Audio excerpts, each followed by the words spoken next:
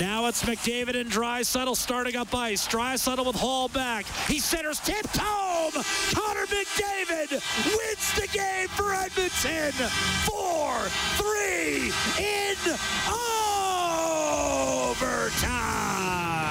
Great game tonight at Rogers Place. Connor McDavid scores the winner earlier. He scored one for the Memory Banks. 4-3 Oilers over the Leafs is the final. Edmonton bumping its record up to 4-6 on the year. The Maple Leafs now 7-2-1. Really entertaining game. Some great goals, some momentum swings, some incredible saves, and Edmonton able to score the victory. It's 8:08. Thanks a lot for tuning in tonight.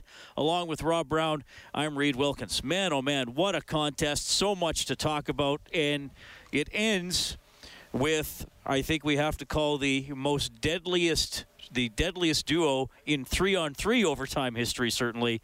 Draisaitl and McDavid combining for the winner. Well, I was texting with my buddies just as they were about to take the opening face-off, and I said, Leafs messed up. They didn't put two defensemen out there, and then they have Tavares on the ice. So, I mean, two mistakes right there if you're going against Leon and Connor. There's not a forward in the league that can play defensively against Leon or Connor. And once they got control of the puck, it was going to be over, and that's what happened on the play. You knew that Connor wanted to have a big game today. You just did after what happened the other night. The Maple Leaf Stars having a big night. Connor is all superstars. When they're on a center stage, they want to make sure that they have special moments, special nights. And tonight he did. He had the special moment early in the game on the power play and then finished it off in style. So this was a much-needed victory for the Edmonton Oilers. And it was on the back of, well, two usual suspects on Leon and Connor, and an unusual one in Mikko Koskinen, this is the first time in a long time where I could say the Oilers were the benefit factors of a great goaltending performance, a great save that allowed them to get the 2 points. Yeah, and Koskinen, first of all, did make some other good saves in the game. I mean, early in the second period, the Oilers are up 2-1. He stops Marner and Hyman when the Leafs were pressuring the Oilers, and I think Edmonton was fatigued on that shift. Both guys all alone in front, 2 seconds apart. Koskinen stops them both. He stopped Nylander in overtime. I mean, not a breakaway, but most shots in overtime are relatively uncontested and relatively close to the net, so he turned that away. But the save with 10:50 left in the third period. The Leafs are on the power play. They'd scored on 3 consecutive power plays, 2 in the third period on Thursday, already had 1 in the second period tonight. It's a tie game. And watching that up here, I see the puck land on Marner's stick. And on a play where the Oilers were going to clear it, and that wasn't a bad clear on the Oilers. That was a great play by Marner to knock it out of the air, keep it in. And then the rebound gets to his stick, and I'm thinking, oh, too bad. That's a goal. And then Koskinen out of nowhere makes the save. Well, a fantastic play by Marner. He knocks it, and it's one of those I had to watch 2 or 3 times afterwards to make sure that it wasn't a high stick, and it wasn't, so the goal would have counted if had Marner scored. So he makes that great play, and then it was a tic-tac-toe play. He gives it to Matthews, and again, Matthews, a smart little play, gets the defenseman down, gets the goalie down, and goes backdoor to Marner, and Marner got wood on it. Just like, we'll talk about it later, Archibald, on his chance, they both got the shot they wanted. And sometimes you're unlucky, and sometimes a goalie just comes up with a better save than the shot. And on that one right there, again, I believe if that goes in the net, the game is probably over. I think the Toronto Maple Leafs are a team that's shown that they can win the 1-goal games when they have a lead late in the game. They would have had all momentum, and it would have been one of those sagging moments for the Oilers giving up another power play goal, their penalty killing failing again. But that was a save. And again, I said they needed a moment at some point from Koskinen. Last game, we talked about it. If the Oilers get in the third period, the Leafs are going to get a power play or two. The Oilers got to get a good kill. They need a big save. They got neither. Tonight, they got the big kill with the huge save, and Koskinen gave them, I think, his best start, not only of this year, but in the might be his best start in the last year and a half. That was a quality start against a great team, and the Oilers got a much-needed 2 points. 4-3 Edmonton takes it, and credit to Freddie Anderson as well. I mean, this was such a good game. I mean, sure there were mistakes, but most of the plays we're remembering are the result of excellence as opposed to blunders. And the Leafs had a little bit of pressure in the Oilers' end in the last 20 seconds, turned it over up high. Oilers streak down the ice, and Nugent-Hopkins sets up Archibald. And again, that's just like the Martin one. As soon as it's on Archibald's stick, I'm thinking game over. And Anderson, what a stop. It was. And again, there's times where you see a player shake his head afterwards because he's mad he didn't get the shot he wanted. And we've seen it a number of times where it comes to say whether it rolls, you didn't put it where you wanted, but he put it exactly where he needed to do. He got it off the ice. It's above the pads. It's in the middle of the net. Everything was the right thing. The only thing he wasn't able to, you're not able to one-time that because it's coming across his body, which gives the goalie that much more time. But the one thing that we saw with Freddie Anderson tonight a couple times, and we heard it a couple of years ago when Jonathan Quick talked about it, is reading the play. Anderson knew that Archibald was there. Anderson read the fact that Nugent-Hopkins was probably going to make that pass, so he anticipated the move across. Having said that, Archibald, who I thought had an excellent game tonight, put the puck where he needed it to be put. But just like Koskinen was a little bit better than Marner, on that one, Freddie Anderson was a little bit better than Archibald. So the Oilers take it 4-3 in overtime. That means a $400 donation to Santa's Anonymous, courtesy James H. Brown and Associates, Serious Injury Lawyers. They're giving $100 for every Oilers goal throughout the season. So we thank them for that, and the fine folks at Santa's Anonymous. Very pleased to hear that from James H. Brown and Associates. And earlier in the game, it's already a goal of the year candidate, 2.5 weeks into the season. Let's hear it. Jack calling McDavid's rush in the second period. David skates through the middle of the ice. Hits the red line, now the Toronto Blue. Right around Muzzin to the net. Wrist shot, score! Coast to coast, Connor McDavid. An absolute thing of beauty. 3-1. There is no adequate defense. Well, an astounding goal. I actually almost fell over when he scored it. And the rush itself was incredibly impressive, and we know how he can crank it up. And then he gets around Muzzin, and having already seen it over again 12 or 15 times, he momentarily, I'm not going to say lost control of the puck, but he didn't have it exactly where he wanted because he had to reach up and pull it back and then shoot it because it drifted just a little too far ahead of him once he got around Muzzin. Just an amazing goal. Which probably benefits him because now the goaltender's reading, it's a little, he's got it, so now the goalie hesitates a bit and then he pulls it back. And it's kind of like Datsuk used to always score the goals where he pulls it back and just flips it over the goalie because the goalie has no chance. That'll be one of tomorrow. Or Tyson Barrie, I'm not sure if he's got kids. If he's got kids, he'll tell his kids or he'll tell his parents where he say, yeah, I set up the goal of the year last night, like as he dropped the puck and made Connor go get it, and then Connor went end-to-end. Tyson Barrie, making fun of that, but Tyson Barrie actually made the play that allowed Connor to pull up, get the speed. He picked a little bit. He picked Hyman at the Oilers' blue line. When he did that, because Hyman's job is to push McDavid one side or the other. Because if he pushes him to one side, now the defensemen or the defensive players only have to worry from the middle of the ice over. So it's a lot less room. So now Connor can only go so far. But when Hyman wasn't able to get in the way, now Connor McDavid came right down the middle. Now the three Maple Leafs are standing on the blue line. None of them knows where he's going. They're all standing still. And Muzzin, who's a very good defensive defenseman, is caught flat-footed. And you could have great gap control on Connor McDavid, and he can make you look silly. But if you're standing still with no gap control, he had no chance. And Connor McDavid read that. As soon as he got past Hyman, he knew, okay, I'm going end-to-end. And the only chance Toronto had is if one of them could tip the puck. They were unable to. Freddie Anderson wasn't able to make the save. And the place would have been buzzing, and that's the only bad thing right now is this. The crowd in here would have been. Oh, this nuts. would have been against the Leafs, especially. And this is where you lose a little bit of the home ice advantage, because if that goal was scored here in Edmonton with a full crowd, the crowd would have been buzzing for 15, 20 minutes. And a team would feed off of that.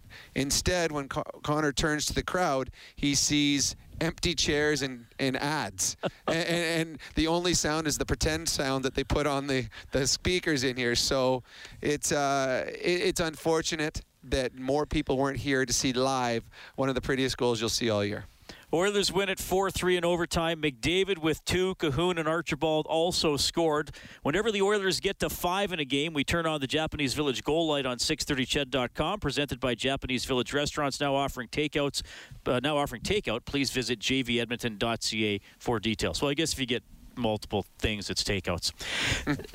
Josh Archibald, a good game from him. I mean, we saw him be a pretty consistent performer last year, had the chance late in the game, scored a goal, and it was interesting watching Tippett use the McDavid, Nugent Hopkins line, because it was mostly Puljujarvi, but it was a little bit of Archibald and even a little bit of Cassian on 1 or 2 shifts. Well, I loved, and we've talked about it a lot, I've loved the compete that Jesse has brought this year. I love the battle, the body language. All of those things have been much better than it has been in the past. And he moved up in the lineup because of that and because of a lack of production out of Cassian. The one part of Jesse's game they still has to learn is how to read plays and understand the game. And I think when you got late in the game, the importance of it, the fact that it was tied, that Dave Tippett thought, you know what? We're going to make sure that there's not going to be a mistake made. And he was protecting the team and probably protecting Jesse by putting out players with a little more veteran experience that they knew could play both ends a little smarter, and players that were playing well. Archibald was playing well. And so to me, that was, I don't know if that's going to be a change. It's going to be permanent or going to be changed tomorrow. But yeah, in big moments tonight, Jesse Puljujarvi was not on Connor's line. Archibald moved up there deservedly and had an opportunity late in the game to be a hero, but he just decided to allow Connor to make a little more magic in overtime. That's our adjustment of the game for Alberta's chiropractors. If it hurts, see a chiropractor. Visit albertachiro.com/hockey. 780-496-0063 is how you can reach us. We will welcome Arnie to Overtime Open Line this evening. Arnie, thanks a lot for calling. Go ahead. Hey, Arnie, do we have you? All right. Well, we might not have him. That's okay. Angie, do we have Dave Tippett standing by? Yeah, I can roll him live. Awesome. Let's go to Dave Tippett for Mattress Superstore. Give them 5 minutes, and they'll give you the best sleep of your life. Take the Sleepology body scan and take the guesswork out of buying a mattress. Dave Tippett, Hands Media, Tony Brar, Oilers TV. Dave, it seemed like from the drop of the puck, your team played with a sense of urgency all night. Can you just speak about what you saw out of your club in the victory?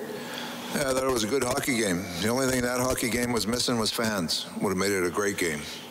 So the star players were in full force, and I thought both teams competed hard, and we got a couple of good saves from Koski, and we were able to capitalize in overtime.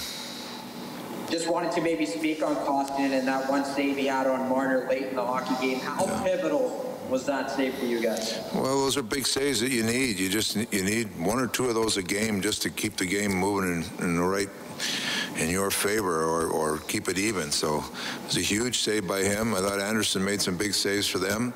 So it was an entertaining hockey game that way. Derek Van Diest, Post Media.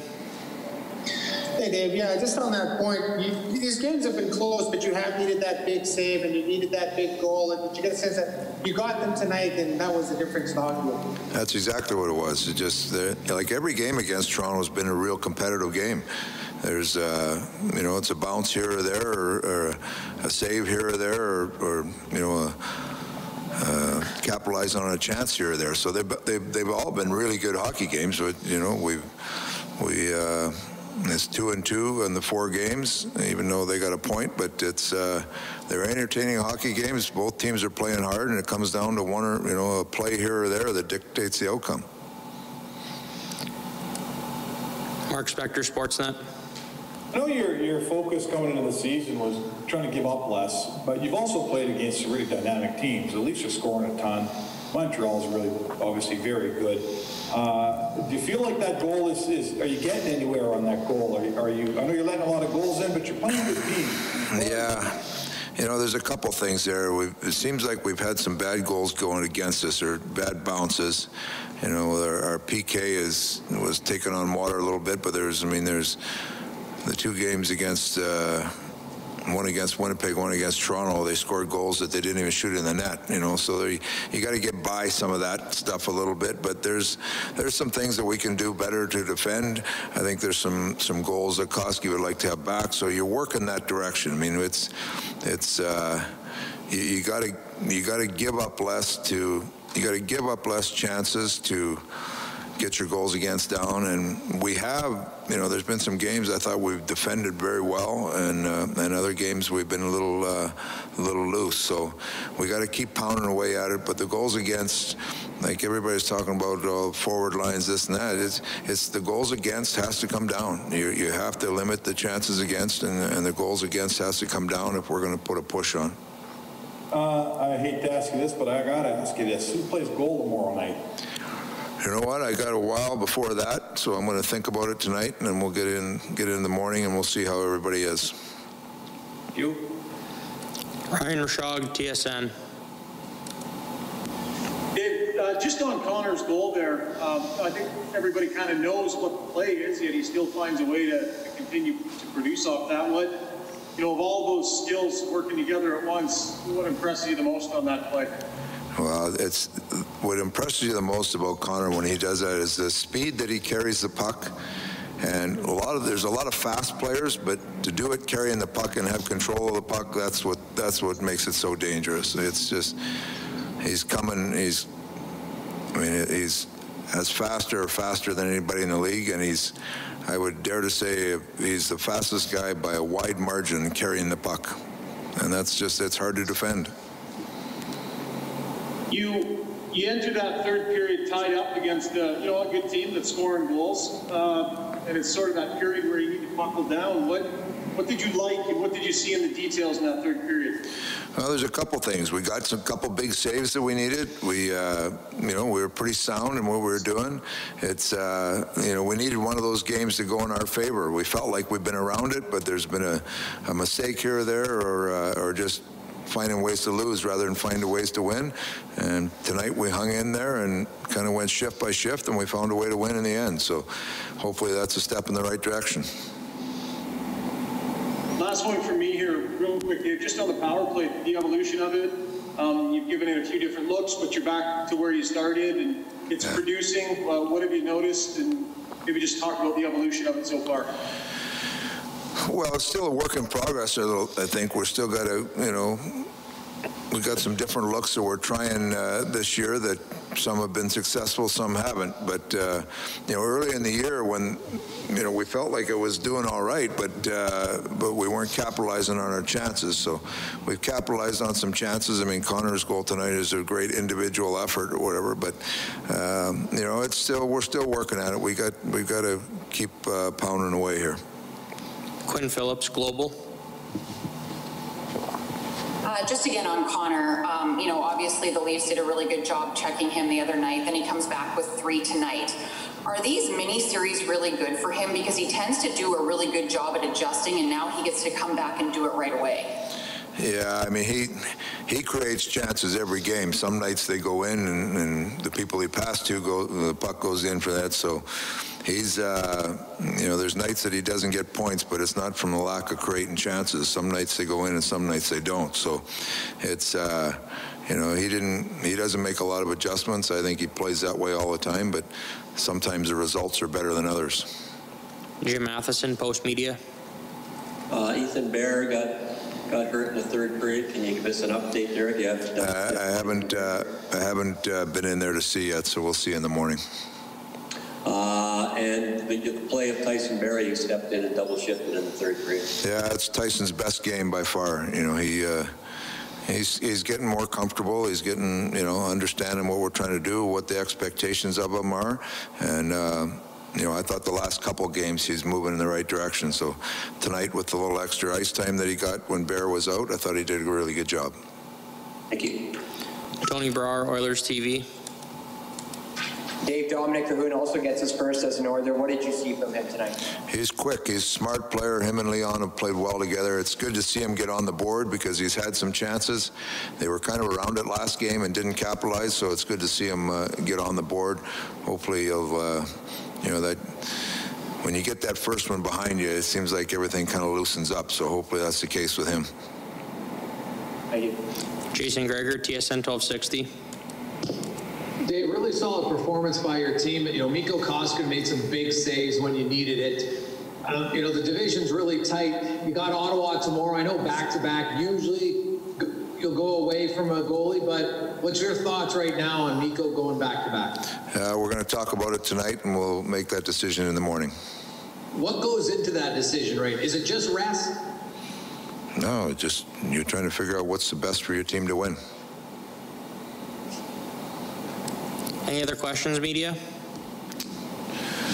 Thank you. This concludes Dave Tippett's media availability. That is Oilers head coach Dave Tippett as they beat the Leafs in a great game at Rogers Place 4-3 in overtime. He said Tyson Barrie's best game of the season. He gets 2 assists, -1, played 22-46, 5 shots on goal. Thought Barrie was good tonight. I would think Mikko Koskinen plays again tomorrow. Troy Grosenick has had exactly 1 practice in the last 12 or 13 days. And 0 games in the last 10 and a half months. I'd be surprised if it's not Koskinen. I think Koskinen's going to play tomorrow. I think he's going to play again on Tuesday. And then he's going to have 3 full days off because they play Tuesday, then Saturday. And then he's going to play Saturday. And then maybe this back-to-back in Ottawa. That's Grosenick or maybe Smith's healthy. Yes. So I keep going with Koskinen. I mean, the first thing you talk to Koskinen, are you tired? If he says, no, I'm not tired. He's not going to say he's tired. No, but you can tell when a guy's like really adamant, I'm not tired, or he's, no, I'm not tired. So I expect he would play. And I mean, the other thing that we're going to talk about too is the fact that Ethan Bear did leave the game tonight, and that is your first pairing defenseman that's out, and hopefully for nothing too substantial. But now there will be decisions have to be made if he doesn't play again tomorrow. And I know that there's a lot of people who have been clamoring for Bouchard, but I don't know if he's first on the pecking order coming in. It might, to me, you still have Chris Russell. And my guess, if Bouchard doesn't play tomorrow, that Chris Russell will be the guy that would go in first. I mean, we'll find out in about 24 hours or 20 hours, but there probably will be a change on the back end for tomorrow night's game against Ottawa since Bear didn't finish the game. Oilers win 4-3 in overtime. We have more post-game reaction from you coming up as well. Heartland Ford, overtime open line on 630 CHED. Matthews, Marner, and Hyman with a puck left half-boards. A drop-off, Lettinen sends it down low. Matthews in front, Marner, shot denied. Rebound, another save, Koskinen, as he robbed first Marner and then Hyman from point blank in the slot. By far his best work tonight, preserves the 2-1 Edmonton lead. Yeah, Koskinen good. He would do better work than that in the third period. Some great saves by Koskinen, some great saves by Freddie Anderson, some great goals both ways, including the McDavid epic in the second period. And the Oilers win 4-3 in overtime to improve to 4-6 on the season. The Leafs, very good record. They are 7-2-1. 780-496-0063. We will welcome Arnie to the show. Hey, Arnie, go ahead. Well, how are you? Good. Thank you for taking my call. I really wanted to say that Connor McDavid, really, his best goal was fantastic. But before history is written, it's played. Before it's frozen in time, it's fought one shift at a time. Before it's etched in silver, it's carved in ice. What happens next will last forever. The Stanley Cup Final on ABC and ESPN Plus begins Saturday. But the best play was when he was behind the net. Everyone was looking on the Archibald goal. Mm-hmm. You know, everyone moved around for a wraparound goal, and then he shot it back, and if he had left it on the ice, it would have hit the net. But he flipped it a little bit over the net, hit the webbing, went out in front to Archibald, and Archibald scored. What a fantastic goal. I mean, that was ridiculous. Yeah, no, Connor's been trying that probably about 6 or 7 times this year. They haven't had the success. The guys haven't been able to put the puck in the net for him. But it's a nice play because the goaltender is reading that Connor's going to continue to come around the net, and he's reading one side, and Connor knows that. And it's up to the forwards on the Oilers to read the play as well. Archibald did. He's seen that play a number of times while sitting on the bench. It was finally his chance to get the opportunity, and he beat his defenseman to the net. And Connor, it's not an easy pass. And he had the net to contend with, but he put it right on the sweet spot of the stick of Josh Archibald, and he made no mistake. So it was a good night, a really good night for Connor McDavid. I'm sure he wanted to send a message to the Toronto Maple Leafs and to fans back in Ontario that maybe the last game when the Leafs had their big guys going, that Connor's like, all right, that was good. Now you're going to see what I can do. And tonight he did it. I mean, I know that when you play in your hometown, it's special. And I had a number of times I played in Edmonton. My best games were always in front of my family and friends. And I'm sure Connor McDavid wanted to have a big night. And it's funny because the 2 best goals he's probably scored in the last couple of years are the 2 goals that he scored against the Toronto Maple Leafs. So he waits. Great ones have special moments and big moments. Connor McDavid had a couple of those moments tonight. Well, and I'm glad Arnie brought that up because that was a pass most players didn't make, and we hadn't even talked about it yet because of the 2 goals that he scored. So, yeah, McDavid was spectacular tonight. I mean, like I said, really a lot of players on both teams were very good tonight, and it was a great hockey game. It was a great game, and like I said earlier, sure there were mistakes, but most of the plays were big plays where somebody made a play as opposed to this team turned the puck over, so I just tapped it into their net. And the one thing that was talked about before the season started was there was going to be a very competitive balance in the Canadian division. A lot of people, most people, picked the Maple Leafs to be the best team, and the rest of the division would be bunched close with Ottawa trailing behind. The Oilers now have played 4 games against Toronto. They've won 2 of those games. All the games have been close. And what I've seen from the Maple Leafs, they are very similar to the Oilers. And I know that Oiler fans get down on their team for the big mistakes and the misreads and the turnovers. The Toronto Maple Leafs tonight had more turnovers and more big mistakes than the Edmonton Oilers did. Toronto, they are top-heavy like the Oilers. They got 2 very good lines. Losing Thornton hurts them a little bit, so their third line is good, but it's not as good as it could have been if you could move someone down because Thornton's in the lineup. And their fourth line doesn't play at all. So it's very similar to the Oilers. They got a very good defenseman in Riley, but then the rest of their defense is okay. Well, Muzzin, I think he's good. Muzzin and Brody are good. Yeah, Muzzin's the guy that got walked. But I think he's a good player. He is, but they make a lot of mistakes. Like, to me, there were more turnovers in the Toronto Maple Leafs end by the Maple Leafs than we've seen in any game that we've seen this year by an opposition team.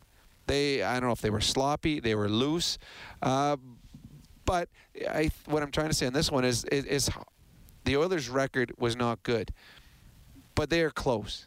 It's very close. A bounce here, a bounce there, a good penalty kill, and they've got a much better record. And now they've got 2 games against a team that they should win. They should be 6-6 by Tuesday, and then they get 3 full days off.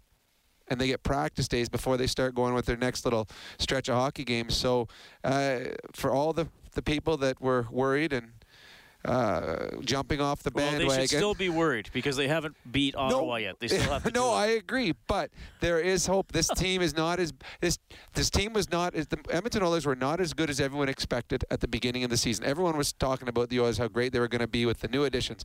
I never thought they were as good as that, but I also did not think they were as bad as a lot of people have said over the last little while. I think they're somewhere in between. They will be a 3rd to 5th place hockey club, I believe, in this division. They should be a playoff hockey club. It comes down to them getting quality goaltending, and tonight they did get that.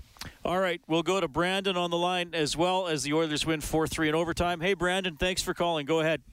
How you guys doing? Good. So 2 things. Number one, what do you with the Jesse Puljujarvi? Like, he's obviously getting opportunities, and I feel like it's right there. Do you think maybe he's gripping the stick too hard because he's nervous or kind of getting frustrated? Like, I know his positivity seems really good, but it has to weigh on you. And if he does score, or when he scores, does that open the floodgate for him? I think there's nerves. I think when you're an offensive player and the puck isn't going in the net for you, it's frustrating. And every night you go home from the game, and it's the only thing you think about until the next time you play the game. One of the things, so I think two things are going on when Jesse's got the puck on his stick. One, he wants to make the right play. He wants to create. He wants to do something good. So I think that's there. So yes, he's gripping the stick too long or too hard. The other thing is the game is faster than he's played in the last couple of years. The NHL is so much faster. The Finnish league he was in is well below the American Hockey League, talent-wise. So he doesn't have as much time to think over here. And Jesse's strengths are all his physical tools.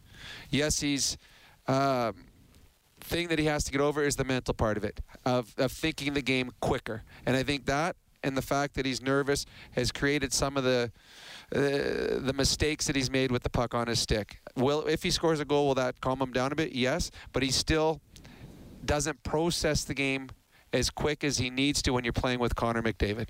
Because Connor McDavid thinks 3 steps ahead of anyone else, and he does it at Mach 1. Yeah. So and Nuge thinks the game Nuge thinks it, yes. Too. So he's playing with 2 very, very smart players. That's why when Jesse is doing just little simple things like driving the net and creating havoc by getting in and using his big frame, he becomes effective that way. I don't see Jesse being the playmaker that he probably had thought and hoped that he'd become. Right. I see him being more of a Kassian-type player, how Wood Kassian was without successful. The mean streak. Without the mean streak and with more talent. Because he's got more God-given. Sure. Yes, he's got talent. But the one thing that I've noticed with Jesse so far, every game there is a pass that he makes that's either 4 feet in the air when it hits the guy that he's passing it to, or today he had one. I think it was Nuge wide open, I'm not sure.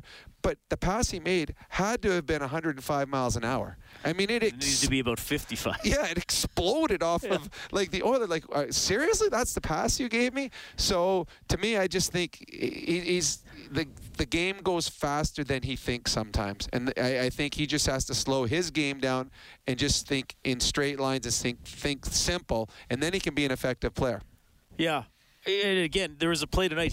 He might have been able to have a breakaway, but the puck kind of skittered off his stick. Now, to his credit, he stayed with it, and his forechecking is way better than it was before. He's moving his feet. You can almost see him sometimes thinking, okay, I got to get there. I can't fish for this one. So that's been good. There's a lot of positives. But I didn't mind how he was used tonight. Mm-hmm. I mean, because we know the Oilers' fourth line will not play a ton, as most fourth lines don't. But I think you wanted to get Archibald out there today. You wanted to get Ennis out there today. So you either put McDavid with those 2 guys and give Shore or Kara or whoever a break, or you rotate Archibald, Kassian, even Ennis. Yep. Well, as the game gets later, you don't rotate the 4 that way anymore. Now you just, who's their top 9? Let's go with their top 9. And that's what Dave Tippett did. So there's a lot of positives about Jesse, but I think that there was a lot of people that thought, you know what, he's here, he's arrived, he's still a work in progress. Absolutely. Yep. Yeah. And there's nothing wrong with that, because there's great strides that have been made already. Oilers win 4-3 in overtime as we check the scoreboard for Edmonton Trailer. Looking for parts, service, rentals, or new and used semi-trailers, head to edmontontrailer.com. Thanks to Brandon for that call, by the way. Avalanche beat the Wild 5-1 after 2. St. Louis up 4-1 in Anaheim. Late in the first, it's 2-1. The Canucks leading the Jets. Sabres beat the Devils 4-3 in a shootout. Penguins knock off the Rangers 5-4 in overtime. Crosby gets the game winner. Flyers 3-2 in overtime against the Islanders. Lawton with the game winner. Capitals beat the Bruins 4-3 in overtime. Ovechkin with the game winner. Hurricanes beat the Stars 4-1. Lightning over the Predators 4-3. Panthers beat the Red Wings 3-2 in overtime. And the Flames hand the Canadiens their first regulation time loss. Markstrom, the shutout. Goudreau and Backlund, the goal scorers. 2-0 Calgary wins in Montreal. So pretty cool. McDavid, Crosby, and Ovechkin all get overtime winners tonight. 780-496-0063. We have Robert standing by. Hey, Robert, go ahead. Hey, guys. How you doing? Quite well. Well, I have a bit of a theory when it comes to Koskinen and these first 10 games, and he's our only goalie, and I'm kind of wondering if you guys agree with this or not. But my theory is Koskinen, he's 4-6. We're 4-6, but I kind of look at that. positive, glass half full, in the sense of I think Koskinen has kept our heads above water. Agree or disagree? And then I have a couple other points on top of that, but I want to hear your thoughts. Koskinen's been fine. I think this is the first game that he actually has helped the Oilers win a game. I think with this was his best game as an Oiler in a long, long time. He's been okay. I mean, if you look at his goals against average and his save percentage, not good enough to be a playoff hockey club. So he's been overused, but that's not his fault. That's the fact that the Oilers have no one else to put in there. So Koskinen's been okay. Yeah. Okay. So that's I think that's it. I think that's a fair assessment. Now I want to touch a little bit on McDavid. I mean, that goal. I mean, what can you say besides wow? I mean, he's McDavid. That's just what he does. But I mean, you know, they do like to see Barry has the puck there. He drops it back, and it's like the second McDavid gets it, and he starts coming with speed. You can almost read the Leaf players there, like, uh-oh, we're in trouble. So yeah, I mean, like that's just all world skill by McDavid. Now my other point is with Bear being injured, and I know you guys touched on this earlier. Does Bouchard play? Does he not? I kind of think against a team like Ottawa, I think that would be the best chance to get him in and get him some minutes and see how he does, because it's maybe not as much pressure if you're playing against a weaker team. But I don't think I think Russell will play. That's my guess. They are a weaker team, but it's also a must-win. Bouchard hasn't played in quite a while. On the depth chart, Russell is ahead of Bouchard on the depth chart. We've seen that obviously since Russell's been in the lineup this year and Bouchard hasn't. But I don't know. The one advantage that Bouchard has over Russell would be Bouchard is a right-handed shot. And Bear, the guy that's out, is going to, if he's out, we don't know that, is a right-handed shot. But the problem for the Oilers is it's a first-pairing defenseman that's out. So someone's got to move up and play in your first pairing. So Bouchard can't do that. He would have to play in your third pairing. And is Barry, do you want him in your first pairing? 5-on-5 is not his strength. Russell is an easier, you throw him on the right side, he's a guy that has played top 4 minutes. So it's tough. I mean, when you lose someone as important, and again, we don't know if he's out, it's a tough move, or it's a tough call for the coaching staff. I believe it'll be Russell, but they're not going. I haven't had a phone call or a text from the coaching staff asking my opinion. In 14 years, they haven't asked my opinion, so I'm guessing this is just pure speculation on my side. Cletus writes into the text line. He says, I haven't seen action like this since I played my last checker game. Well, Cletus, hey, I'm a big fan of checkers. Seriously, I want to play against Cletus. Me and my son played a lot of that at Christmas. Luke says, wondering your opinion on James Neal. He has looked slow the past few games. Seems like he can't keep up. He should have got the puck out on the Nylander goal. Do you think he should be pulled for someone quicker like Nygaard or Kara? Well, Neal's looked not fast, to be polite, for the last couple of years. I mean, skating isn't his strength. Luke, I've said this about Nygaard before. He's fast, but once he gets there, I don't feel like anything happens. In my mind, Kara has, quite frankly, run out of chances for me, though I'm sure he'll play again. I think Neal's in there in case they want him net front on the power play. He still has hands, and he does play. I was watching him behind the play tonight. He still plays with a little bit of gamesmanship. Yep. I mean, little cross-check, little professional interference, elbow to a guy's, rib cage or whatever. He's got swagger. I think that's why he's in there. I think so. Swagger, confidence. He's as I said before, the Oilers they're a quiet team. And Neal is a loud personality. And I think he helps this team just with on the bench, in the dressing room. I think he'll be in. I didn't notice him as much tonight, which is, I don't know if that's good or bad, but I think Neal will be in the lineup. The problem with Garrett, and I've been reading a lot about it too, is the Oilers don't have good penalty killing. And they gave up one tonight and should have given up two on the game. And I didn't know the stats, but Kara apparently is one of the best penalty killers for the Oilers. Is his 5-on-5 play overshadowed by what he can do penalty killing? Or is it, okay, if you're not giving us anything 5-on-5, we'll find someone else and teach them how to penalty kill? And I think that's what's up to Dave Tippett. Did you notice, and because I told Bob and Jack during a commercial, and then Bob checked with one of his sources, and apparently he's done this before. Devon Shore, who's a left shot, took a couple of face-offs right-handed when the play was to Koskinen's right. So it was more of a strong side. So apparently he can flip it around and take face-offs that way. What was the guy? He lost them both, however. So maybe he should have just taken them normally. The player that used to do that was, I think his name was Paul Gostad. And he used to always do that. Oh, right, yeah. And he was good at it. But he was a big, strong man that he just flip his stick and go either way. I didn't know that Shore did that. The one thing I did notice tonight, Cahoon came in and took some draws tonight, and he was doing well at it. That late in the game, Leon Draisaitl moved out and let Cahoon take a face-off on purpose because Cahoon had success. 4 for 5. Yeah. So Leon was 12 for 24. He takes a ton. He does take a ton. Well, he comes out in all big moments, in all big plays, and all. If they need a face-off one, he's their best bet, and he's a workhorse for the. It's funny though. I love when a team is on a power play. It is amazing how much better their centerman gets.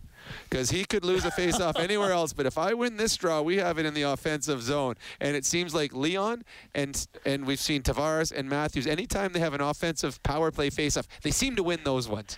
By the way, McDavid, really good night in the face-off circle, won 13 out of 18 for 72%. The Oilers as a team tonight were 58%. Okay, Jason, we got to call a timeout, but we're going to finish the play with you and get your thought of your question when we get back. Oilers win an exciting one, 4-3 in overtime. This is Heartland Ford Overtime Open Line. McDavid scores 2, including the overtime winner. Edmonton 4, Toronto 3 is your final tonight at Rogers Place. Dominic Cahoon gets his first of the season. You'll hear from him later on. Right now we go to Jason, who's also our Finish the Play contestant tonight. So Jason, just for playing, you're going to get a Hungry Herd premium sampler box. Top quality meats delivered right to your door at everyday low prices. Alberta owned and operated. But before we get to that, what's on your mind, man? Hey guys, how's it going tonight? Good. Hey, I'm happy that we're starting to grind this out because really we're still being relevant with how things are actually progressing with the season, and that's at least a positive. We start to break down the first portion of the season. But the question I have is, we all talk about the goaltending really at the end of the day, but for me, when I think about it, 1 to 2 years, even 3 years out, I think the defense is the bigger challenge. We need a full team effort on the back end just to actually be relevant and actually be competitive. But yes, we have Broberg and Bouchard coming, but to me, there's a gap in there. What are your guys' thoughts on that? Oh, man, you're really thinking ahead. Yeah, well, I think Broberg and Bouchard are promising prospects. I suppose Jones and Bear keep aging. You don't know what's going to happen with Barry.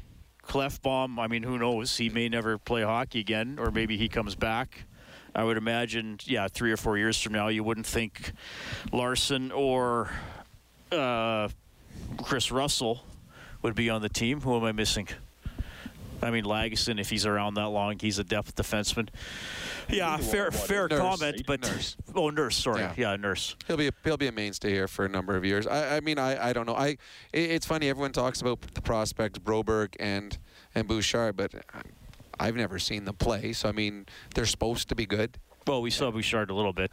But I've seen Broberg in camp and World Juniors, but I mean, younger players are coming in and playing quality minutes across the league at a younger age. Defensemen, you see what Quinn Hughes has done in Vancouver. Yeah, the Oilers don't have a Hughes or a Makar or a Heiskanen or anybody like that right now. No, but I mean, I don't think anyone's really worried about 3 years in the future or 4 years in the future anyways right now when you got Connor McDavid and Leon Draisaitl. Yeah, but when you've got these two, this is a team that needs to win now. And I mean, this is...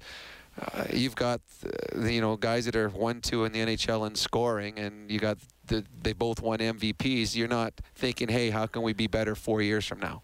I mean, they've got to do it now. And if there's young players that can step in the lineup and help them, they'll have those players in it. But I mean, there's so much that can happen between now and next year. You don't know who's going to be traded out there. You don't know who's going to be a free agent. Yeah. Things like that. So there's. And again, you don't know if Oscar Klefbom is going to wake up one morning and say, I'm retiring, or if he's going to get surgery and come back with a bionic shoulder that's in perfect condition in September. The problem with Klefbom and what's happening there, the longer he waits to have surgery is the longer Biz will ever get him back. Okay, Jason, we're going to finish the play. Angie, what do you have for a clue? He's ready. Left-handed shot. Pulls up at center. And now walks across the blue line. Between circles. In on net. Wrister. And that might have grazed Anderson, but he might have pushed it wide.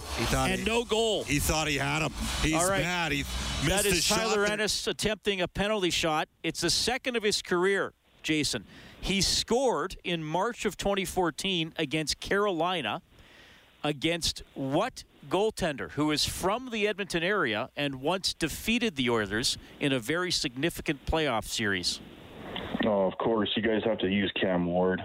It is indeed Cam Ward. So your name's going into the grand prize draw for a $1,000 gift certificate to Visions Electronics, courtesy PF Custom Countertops. Support local with a PF renovation.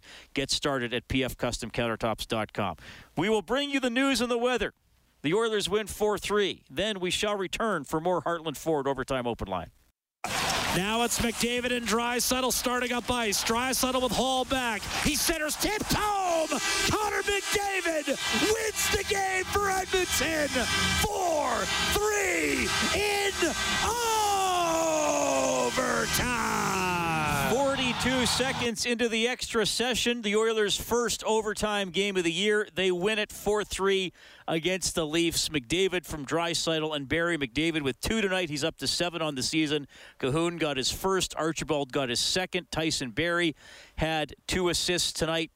Other notes for the Oilers, we talked about some of the face-off numbers. McDavid played 23-54. Nurse played 27-49. Barrie had 5 shots on goal. That was the leader for the Oilers tonight. Blocked shots, not a ton of blocked shots in this game. Nurse blocked 3 for the Oilers to lead the team. So Edmonton's record goes to 4-6 on the season. Both teams were 1 for 2 on the power play. Oilers finally killed off a Leafs power play in the third, in large part thanks to an awesome save by Mikko Koskinen. 780-496-0063. We have Zach standing by. Zach, thanks a lot for calling. Go ahead. Thanks for taking my call. I just wanted to mention 2 things. The first is regarding penalties that were taken tonight. Draisaitl took a penalty, of course, that allowed the third Toronto goal, and seems to be the second time in the last few games that he's taken a penalty at a key moment in the game. And then, of course, Yamamoto took a penalty subsequent to that in the offensive zone that was killed and almost allowed Toronto to win, or could have possibly allowed Toronto to win. The second thing I wanted to discuss was the Oilers' power play. And a lot of the broadcasters keep repeating the statistic that the Oilers' power play was the 4th best in NHL history since 77-78, and that it was better than the Oilers' power play in 82-83. And they're basing that on the Oilers' power play percentage, which last season was 29.5. In that they scored 59 goals on 200 opportunities. But the problem with what their claim, the broadcasters claim in this situation, is that it's not including the Oilers' 10 goals that they allowed while on the power play. The statistic that they should be actually citing is the net power play percentage, which for last season was 24%. So in 82-83, the Oilers scored 86 goals on 294 opportunities and allowed 6 shorthanded goals, which means their net power play percentage was 27.2%. So that power play was actually significantly better than the Oilers' power play of last season. Yes, but last year's team played 71 games. The team in 82-83 played 80, so there would have been more goals scored by the team last year if they got 11 more games. Right, but they allowed less. Yeah, but that's not. But you don't know what the final differential would have been through 80 games for a direct comparison. Well, the Oilers would have. On average, they would have allowed more than 10 goals. No, maybe they wouldn't have allowed any more shorthanded goals against. The way the power plays it goes, it's based on how many goals. I'm being cheeky with you, Zach, because I'm one of those broadcasters, and I'm kind of using your own logic against you. You can spin those facts. You can spin those facts however you want. It goes by percentage of times you're on the ice your team scores. That's what it's based on. Yes, power play percentage. They were fourth best in the league history.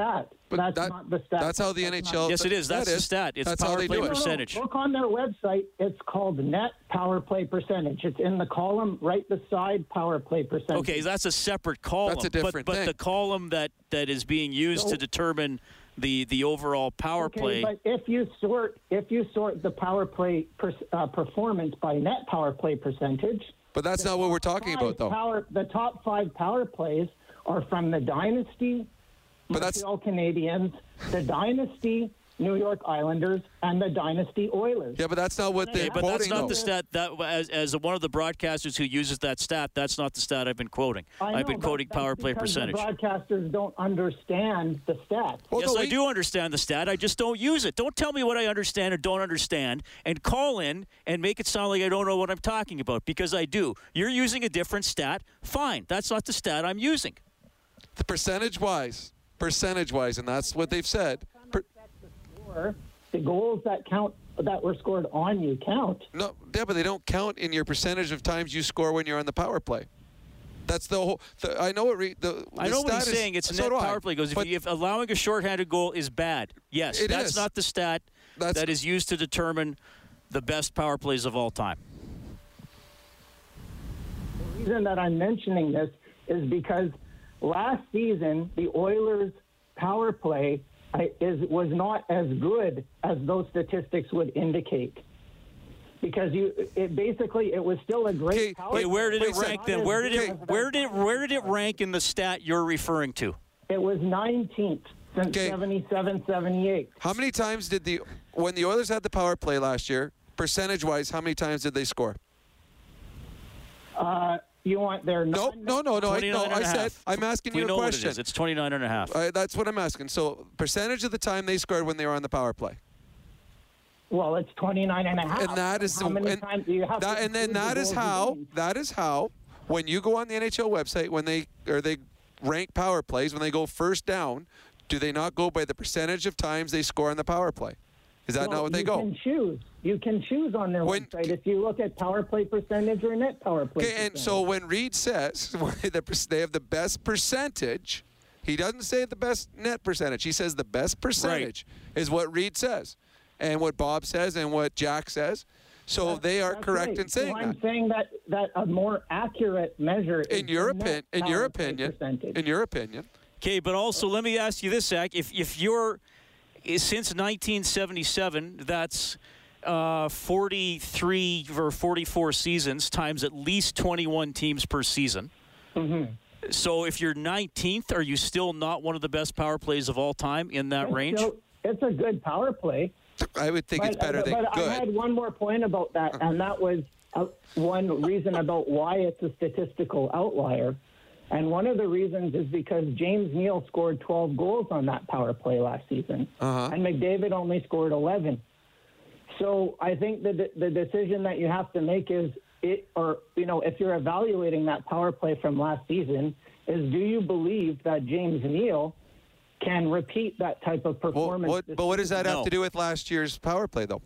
Because you're trying to assess if it's just an outlier, if it's an outlier performance, or if that power play was really one of the top 20 but it doesn't. It doesn't matter. It doesn't matter. But they did do it. They did do it. So it's not an outlier. If I hit a hole in one, I might be a terrible golfer for my career, but for that hole on that day, I get credit for an ace. So the Oilers should get credit for what they accomplished last year, regardless of whether or not you know why they should get credit for it. Because they accomplished it. Are you just saying they're not going to do it again? An outlier means. I know what an outlier means. That's how good the power play be this season. Should the power play no one's saying reach 29%? No one said it's going to reach 29%. I have. I haven't said that. I've said it's going to be just as good. Zach, I'm on the record saying that several times. If you listen to my show, and if I'm wrong, you can call me at the end of the year. You guys all the time. James Neal might get 14 goals this year on the power play. Who knows? I mean, you can't say what he can and can't do. No, but I'm just saying, what is the bet that you want to take? If you're the coach, or why in the first 9 games when James Neal was mostly not on the power play for various reasons, he was injured and so on, can you expect that power play to produce at the rate that it did last season? Yes, because I don't think because I don't think James Neal is a big part of that success of why they were so good last year.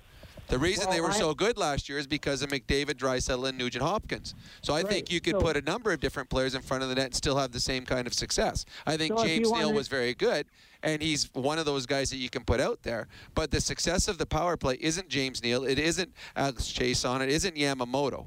Their power play, when they are good, is based on 3 players. And there's other guys that can play in vital roles to that, but they can be interchanged, as we see all the time. They always change the guy in front. The 3 main guys are always going to be out there because they are the heart and soul and the talent on the PP. Zach, this was the most fun call we've had all season, so thank you for calling, okay? 780-496-0063. That was good. That was really good. Mm-hmm. No, I'm serious. I like when people have different stuff like that. Yeah.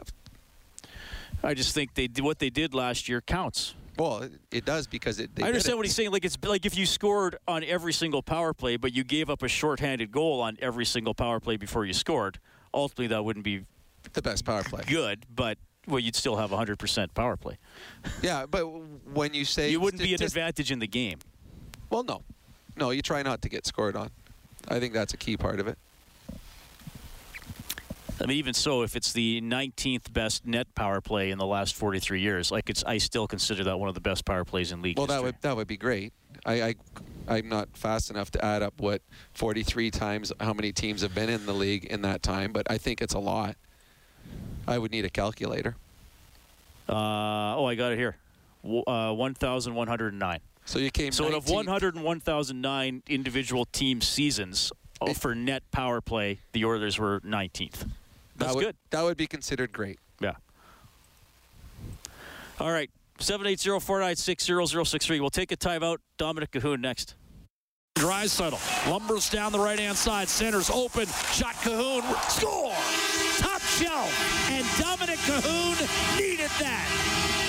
Dominic Cahoon's first as an Oiler. It opened the scoring tonight. Oilers go on to win 4-3 in overtime. Courtesy Mattress Superstore. Here's Cahoon. Dominic, we talked to you a couple of days ago and you said you wanted to contribute a little bit more offensively. How nice is it to get your first as an Edmonton Oiler? Yeah, it's very nice for sure. It's a relief a little bit, because I think since I said that, we started playing really good, like in the O-zone. We had so many chances and, I finally got rewarded for that. So, I'm very happy. Dominic, can you speak on the level of urgency and desperation you guys displayed? Because it seemed like right from the opening puck drop, you guys were ready to go. Yeah, we told each other that today we have to win for sure. And I think you could see that on the ice. Like, we were battling 60 minutes and a little bit in the OT, but I think it was one of our best games. We were desperate everywhere. We battled hard in the D zone and we got offense. So we just have to keep going like that and we'll be fine.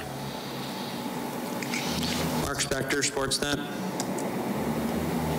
Kind of funny, you've had a lot of really good, clean looks and hard shots that didn't go in. And tonight, correct me if I'm wrong, I thought you fanned on your first shot, and then the second one goes in. It's not always the best chance that scores, I guess, when you're a shooter, huh? No, for sure not. I had good chances, like you said, and they didn't go in. So I was just thinking, maybe I just need like another nice goal. And I tried to shoot, and I really fanned on it. So it was a good fake. And I watched the goal again, and maybe if I would hit the first shot, D would get his stick on it. So maybe it just should have been like that, and I'm happy for it. Hey, you need a break once in a while, right? Yeah.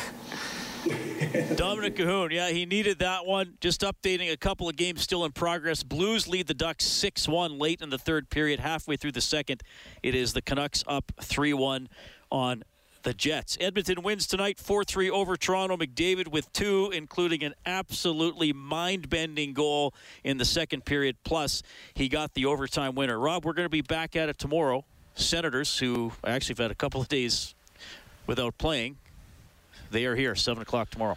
Yeah, they're a team that everyone in the National Hockey League has beaten, so if you don't beat them, you fall a little bit behind the curve. I have not watched a whole lot of their hockey. I've seen the stats afterwards. They're not being outplayed badly. They're just not getting any goaltending.